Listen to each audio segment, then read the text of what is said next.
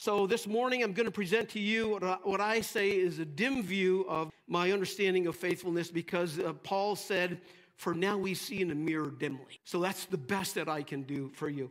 But as I speak about faithfulness, I'll be using terms like loyalty and fidelity and faithfulness all interchangeably, so don't let that throw you off track. Our text for this morning, for the third week running, is out of Galatians 5:22 and 23. It reads like this: But the fruit of the Spirit is love, joy, peace, patience, kindness, goodness, faithfulness, gentleness, self-control. Against such things there is no law. Now, faithfulness is the seventh on the list if you're going progressively forward with the text. If you're working backwards, going to the front, it is the third. I don't know if it really makes a difference in how we mix this up if you're concerned about the order, because I see it like an 8-course meal with grand dessert. And everything is really good. And does it make a difference if the dessert comes first? According to my mom, she says, no, there is no law against such things. And so that's my mom's statement. Faithfulness really is a characteristic of the nature of God that is both observable in him, and as we find out today, it's transferable to us. So keep that in mind as we're looking at this text this morning. I want to briefly do an overview of the list of Paul's list of the character of God. So he starts with the love. He starts with love. Now, the love of God, the scripture tells us, has been poured out within our hearts through the Holy Spirit who's been given to us. And then he speaks about joy, because the joy of the Lord is our strength. He goes on to peace, because the peace of God will guard your hearts and minds in Christ Jesus. He speaks of patience, because the patience of the Lord is the means of our salvation. And then he speaks about the kindness of God, because we look in Romans, it tells us that the kindness of the Lord leads us to repentance. Then he goes on to the goodness of God. There's a psalm in Psalm 31:19 that says, how great is the goodness of God that has been stored up for those who fear them. And then he speaks about faithfulness of God, which we'll be looking at today, and that's where he enables us to be strong with his very own power. And we look at his gentleness. We saw last week his gentleness makes us great, and the week before we looked at self-control. The self-control of God is his unchangeable nature, Malachi 3:6. And it's the very fact that God is unchangeable that we're not consumed when we are disloyal to the character of God. The title of my message this morning is going to be faithful to the character of God. So it was on October 4th. I was getting a little anxious. I thought that probably the Adirondacks would be at their peak. I said, Jody, let's go on up into the Adirondacks. So we got up early. We drove to Keene, all the way to Keene. We were looking oohing and on at all the beauty that we saw on the way. We had lunch there. We came back, and coming back just past Donnelly's Soft Ice Cream, there's a pullover, and maybe you know where it is. I think the place is called Glenview. From my understanding, my research, it's between Donnelly's Soft Ice Cream and Moody's Tree Farm. And we pulled over that afternoon. It was afternoon by the time we got there and into the gravel parking lot, the rumble of the tires, and shut her down and looked out and just enjoyed the view, the splendor of God that was before us. And we were one of probably hundreds, if not thousands, of leaf-peeping tourists. But when you're a tourist, what are you seeing in the fall splendor? Are you taking the scientific approach where you're seeing the advancement of carotenoids that are bring about the yellows and the browns and the oranges and all the hues in between? Or maybe it's the Mother Nature approach. I'm going up to see Mother Nature at its best, which is kind of borrowed from the Middle Ages. Or maybe it's the God-admiring view, very much like the seraphim in Isaiah 6, where they said, holy, holy, holy is the Lord of hosts. The whole earth is full of his glory. So when Jody and I go up into the Adirondacks, we're just checking out what God is up to. So that was a wonderful day. But we have just driven prudently through 6 chapters of Galatians. And now we're pulling over for this view, this long-standing view of the fruit of the Spirit. And I just think that it's a jaw-dropping text that we're looking at today and several weeks after today. Don't be so accustomed to the text you lose the grandeur of it. It is jaw-dropping. And the first one to pull over and look at this text, of course, was Julia. So I don't think we could call this Glenn view. We might be able to call this Julia view, this pull over into the gift of the fruit of the Spirit. But anyhow, as I look at this, I think it's well worth the time we give it. The first thing I want to share about is that faithfulness is a divine contrast, because really the fruit of the Spirit in its totality is a divine contrast that defines us as God's, that points out something that was radically different before compared to what you're now going into. So, for instance, you see in the book of Ephesians, it says that we were dead in our trespasses and sins, and formerly lived in the lust of our flesh, indulging the desires of the flesh and their mind, and were by nature children of wrath, even as the rest. But is the next word. Because what you're seeing is an introduction of a divine contrast. But God, being rich in his mercy, because of his great love with which he loved us, even when we were dead in our transgressions, made us alive together with Christ. By grace you have been saved. And so it's by the grace and the mercy of God that the miracle of divine contrast, but even happens. And with the divine contrast, there's not only an intervention of God, there's also an alteration of God. That's important for us to remember. You see, God never intervenes in your life to leave you where you are. He does not save you so that you can remain status quo. He saves you so he can change your life. Jesus touched lives so that he could alter them, and he could bring about that divine contrast. And there's a progressive concept that's being taught today that Jesus will save you and then accommodate your flesh by leaving you in it. That is not only lousy theology, it is biblically irrational. It is heretical at its core of being.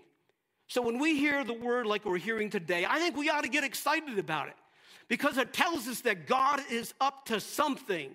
There's a divine contrast being introduced that should be exciting for us because it's the next layer of the best you version that's put out there. So Galatians chapter 5, 22 and 23 lays out what the best you version looks like. There are verses that present a divine contrast, but they also present a demand because, number two, faithfulness is demanding. Now, the fruit of the Spirit is demanding, no matter which of the 9 you're looking at. I've been preparing to retire months before I did, and with New York State was one of them, and so I very diligently got a hold of them before July. I got a hold of them in July, and several times after July, up to the point that I retired. I don't know how many reps I talked to, but no one seemed to be able to give me the straight journey to what retirement would look like. So consequently, I retired on September 29th, and they have me slated as November 2nd. That means I have lost over a month's check of retirement. Now, I want to tell you, it did not bring out the best you version. I failed the test. The worst you version came out. I was storming hot. I was impatient. My thoughts were unkind. I managed pretty well with the help desk that I was talking with. I wasn't rude or obnoxious, though I had thought about it. And I can't say I had any significant amount of joy. And then finally, it dawned on me that I was not walking in the Spirit. Just like that. It's like, Lord, I'm not all of the others, and there's a discrepancy in them because they're all bound together as the nature of God that is observable in him is now becoming transformed to us. So a while back, I came across a verse that I think it's really helped me to deal with demands and disappointments, and I tell you, I was whipped after I got done with the tech people at New York State. But the scripture's out of Proverbs 30. In his verse 1, it's in the New International Version, and I don't know how the scholars came out with this. I'm even unsure of its accuracy, but who am I? But I love what it says. It says, I am weary oh God, but I can. Now, I'm sure you found yourself in that state of being some times where you are weary. Could be multiple reasons. And God loves the honest heart that pauses to say, Lord, I am weary, oh God. And then to continue to say to him, and maybe equally important to say to yourself, but I can prevail. So I can prevail even though weariness wins at times. I can prevail when the only thing I can do is to plod on. I can prevail in the day of suffering. I can prevail when I have lost loved ones. I can prevail in the trying day. I can prevail in the trying year. I can prevail in Christ. I can prevail because I can do all things through Christ who strengthens me, is what it tells us. So being our best version is going to be demanding. It's going to be a very great challenge on your life. But prevailing is still a very great privilege that has been given to us. The third thing, faithfulness is a miracle that happens by abiding. Now, as we pass through our Galatians study, one of the verses that caught my eye was Galatians 3:5.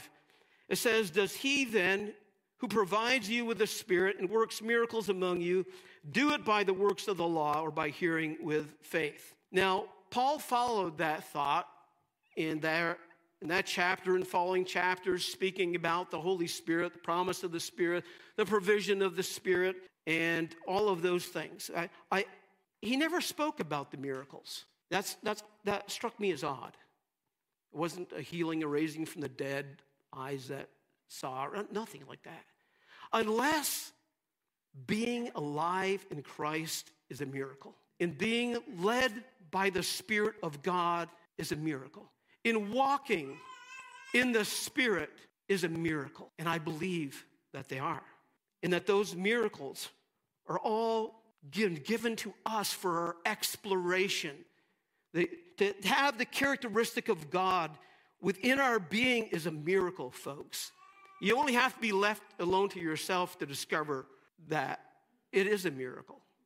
So abiding is, as we see the fruit of the Spirit, is a critical display of the fruit of the Spirit. We had some trees in our lawn. We got 4 apple trees. And at one point in summer, one of them was dropping apples. I don't know why. They were the size of my thumbnail. And it was like they just did not stay. They didn't remain. They weren't abiding.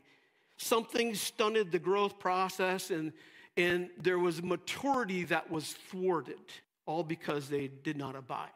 Now, the miracle of bearing fruit of the Spirit in our lives is meant to happen to the point of maturity.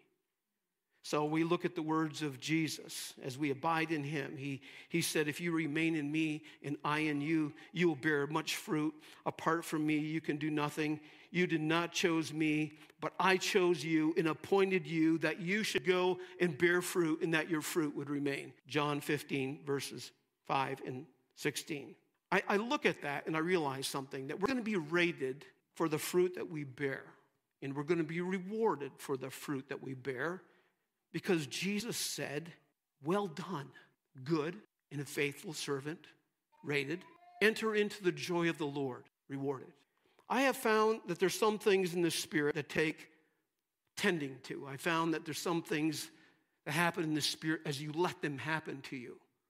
Walking in the Spirit is one of those things you tend to. You have to know where your feet are going. You have to know the direction you're taking. You want to have your heads up. We had a tech. We were having problems with our furnace in the place where my daughter lives. And so we called in the tech. He happened to be 6 feet 4 inches, just a short guy compared to Andrew, right?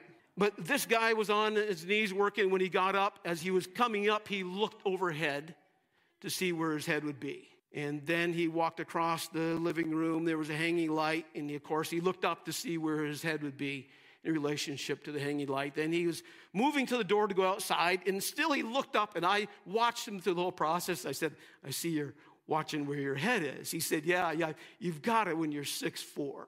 Now, there's some things in the Spirit that we have to tend to. Walking is one of them. You need to know where your feet and your head is in the process of the journey you're going in. But however, if you're being led by the Spirit, that's something that you let happen to you. Listen, someone's before you, Spirit of God's moving you by impulse, and you're letting him move you by impulse. But in either case, it does not make it less than a miracle, whether you're tending to it or whether you're letting it happen. The fourth thing is that faithfulness happens because grace is given for it to happen. Before you attend to the business of being faithful, you must understand that it happens through the provision of grace. Paul said this, "But by the grace of God, I am what I am. And his grace toward me did not prove vain, but I labored even more than all of them, yet not I, but the grace of God in me." Before there's adherence to being faithful to God, there's grace for the adherence. In order for faithfulness to happen splendidly in our life, we must live in a chronic state of grace. So reliance on the grace of God is a state of being we find particularly helpful when we don't know what to do. I think of the prayer of King Jehoshaphat when Judah was being surrounded, and he said, "Lord, we don't know what to do, but our eyes are on you." But you know something? Even when you do know what to do, reliance on the grace of God is equally important, because it's easy for us to become arrogant, thinking it's within, and find that pride goes before destruction and a haughty spirit before stumbling. So Jesus himself said this, that whoever humbles himself will be exalted. In either case, whether you're succeeding gloriously or struggling, we rely on the grace of God to make those things happen in our life. And what's produced when you're connected to him is more of him. You see, abiding is where you get more of the grace of God than what you already had. Because the scripture speaks about things of going like from glory to glory, or grace upon grace, or until you have reached the full measure of the stature of Christ. So there's something more to be had of him, and it happens through abiding. The fifth thing, faithfulness is the fruit of the Spirit, where you are now becoming predictable. I like this, just a short insights. But if you're bearing fruit and it's remaining, you're predictable. Your friends are going to see predictability in your life. My wife and I were talking about this, and she said, "Who do you know that's faithful?" And I was thinking people relationally that were dear to me, that were faithful, always been consistently down through the years. I thought of those in church that I have known, and they have never changed. They've always grown, but they've never deviated from being faithful and faithful to God. It's impressive. And then your foes are also going to see this continuity. They're not going to like it, but they're going to see that you're faithful to God. It's going to get under their skin, because it's a divine contrast. It is a miracle of God working in a human heart. And so as we're looking at predictability, I think God even can predict faithfulness in your life as you embrace the challenge that Jesus gave to the church at Smyrna, which was, "Be faithful until death, and I will give you the crown of life." So faithfulness is predictable. And then I want to talk about faithfulness calls for real honesty. And it takes real honesty, I think, in order to be loyal to the character of God. I first became intensely aware of what loyalty to the character of God was like when I was studying Ephesians 6, the scripture that talks about putting on the armor of God. So in Ephesians 6, let me just run it by you. In verse 13 and 14, it says, "Therefore take up the full armor of God, that you will be able to resist in the evil day, and having done everything, to stand firm." Stand firm, therefore, having girded your loins with truth, and having put on the breastplate of righteousness. Stand firm could also be, Julia, what? Stand by, right? Or abide. It's all kind of interchangeable there, those terms. But I was thinking about that, and what truth is he actually referring to that is the protective piece for us? Is it the word of God? Jesus said in John 17, "Sanctify them through your truth, your word is truth." Or is it Jesus in John 14 where he said, "I am the way and the truth," right? Or is it Psalm 51 verse 6 that says, "Behold, you desire truth in the innermost part"? You know what I think it is? I think it's all of them. All of them collectively is what we're looking at. We're looking at truth being Jesus. That's attributional. That's one of his attributes. We're looking at the word that is at work in us. You see, it is operational, but we're also looking at the truth that is within us that is occupational. And they're all important. That's the truth that we gird ourselves with. And then he talks about putting on the breastplate of righteousness. And again, I begin to wonder, is he talking about the righteousness that is ours in Christ, where he made him who knew no sin to be sin on our behalf, that we would become the righteousness of God in him? Or is he more thinking in terms of the Apostle John in the book of Revelation, where it says, and it was given to her to clothe herself in fine linen, bright and clean, for the fine linen is the righteous acts of the saints. But this is what I see. I think it's righteousness give you the ability to resist in the evil day, and it's also how you are faithful to the character of God, because you have a standard that's guiding your life, and your life is now demonstrating that standard. So the two of them go together. I was thinking of Job. Because there was none like Job in all the earth who is blameless and upright. His life was governed by truth, and that was the long and the short of it. He was a man who was battered and beaten by multiple and consecutive losses, squeezed into a short period of time. But yet truth and righteousness kept him in line with the character of God. Tom Hallis, field director of Asia Pacific at YWAM, said this quote energized me, folks, for weeks. Job was never disloyal to the character of God. Job was never disloyal to the character of God. You think of the context of his life, that's powerful. When I saw that, it supercharged my spirit. I really was energized. This past summer, I was doing a scale inspection at Rensselaer Falls. There used to be a place there called Bohal's Market, is now Falls Market in Delhi, or I believe is what it's called, the new owners. And her name is Dawn. I knew Dawn from when she was working at Walmart. She was one of the coaches. I went and did inspections there, and she would walk with me. And she was pointing out the highlights of the store. The coolers were spectacular. And I said, they look great. She said, yeah. She said, I've got a great line of drinks that are sugar-free. Sugar-free. I'm at that age now, I'm thinking sugar-free. Right? Not for calorie watch. It's like, okay, I have to see the doctor in another year, right? I want to get a good report. So I was impressed. She said, yeah, you want to try one of these? And I said, no, not today. I'm fine. I just barely ate lunch, Don. But I'll tell you what, sometime I'll pull over and stop and try something else. So it was a hot summer day, about three weeks later, and it was sweltering hot. I was well hydrated. Intentionally was so, but it was one of those days you'd like a little something extra, And so I pulled in the store and said, I told you I'd be back, and went over to the cooler, and I looked at the line of drinks. There was these Ghost drinks, and they had orange cream, folks. Orange cream. I was brought up on creamsicles. I used to squirrel away my money, and that would be my lunch, is creamsicles. It's the best, right? So I got in the car. I had to go back to the office. It was the end of the day, basically, and I'm drinking it. And by the time I get to the office, I got this slight little wired touch going on, I'll be honest with you. And then I looked at the can, and it was like, oh, no, I just had my first energy drink. I had boasted to myself, it's like, I've got all kinds of energy. I don't need an energy drink. At 65, I thought that was pretty good, right? But I had something going on. And I realized that, there was okay. And don't get me wrong, I'm not promoting energy drinks today. I'm not promoting Ghost drinks. Even if it said Holy Ghost on it, I probably wouldn't recommend it, right? Because it was just be tampered with by man. But what I want to put out and promote is a pursuant energy for you to be loyal to the character of God.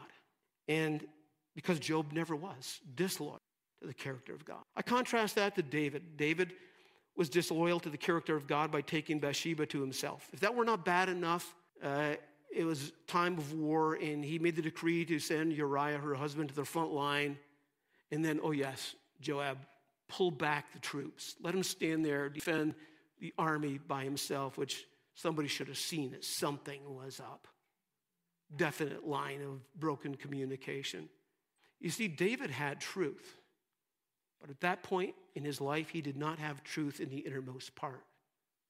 It was not functioning and guiding his life, keeping him on course of being faithful to the character of God. And so it wasn't until we look at Psalm 51 we realize that this man who was shackled now was understanding that he was shackled and he wanted to be set free to walk with fullness and faithfulness in his journey with God again. And so he was real. He was honest with himself. And in verse 4:51 it says, against you and you only have I done what is evil in your sight. It's like, Lord, I realize there's something in me that's not working. I want to be unshackled. There's a program that's on the Christian radio station. I sometimes listen to it. It's Unshackled, and then the voice gets kind of deep and low. The program that makes you face yourself and think. I like that. I mean, it's hard. It's hard to face ourselves and think. And sometimes people will point out our faults, and we don't like it. We feel like we are under attack. Rather than maybe taking the posture of thinking, maybe it is a detection of something in me that's not quite in line with the character of God. Dean Sherman wrote a book on spiritual warfare, and he said this: every rebuke, every criticism, and every accusation against us should be humbly considered. They may be wholly or partially true. Folks, the sweetest thing in this life that we will experience in this mortal life and in the life to come is the character of God. It is a reward. It is the sweetest thing for eternity that we can bask in the glory of the character of God. And to be invited to emulate that character is a privilege beyond compare and a trust like none other we have been given. And in order for us to be true to that trust, we must face ourselves and consider whether or not we are being loyal to the character of God. It's not enough that you would love the character of God or you would admire the character of God. The call of God in our life, as great as it is to be faithful to the character of God. So a great prayer for us to remember when we are inconsistent to that charge is this: Lord, forgive me for the contradiction. And then honestly name that contradiction. Is it impatience? Is it an unkind heart? Is it a lack of self-control? Name it as it is. In knowing this, that he is faithful and just to forgive us our sins and to cleanse us from all unrighteousness. And then, I think, as if it could not get any better, Paul wrote this in 2 Timothy 2. If we are faithless, he is faithful because he cannot deny himself. And that is a glorious thing. And I want to encourage you to be honest, to accept his forgiveness, and to settle deep into his faithfulness. And in doing so, you will find your own increasing. Father, we thank you for your word. We thank you for the trust before us to bear the fruit of the Spirit.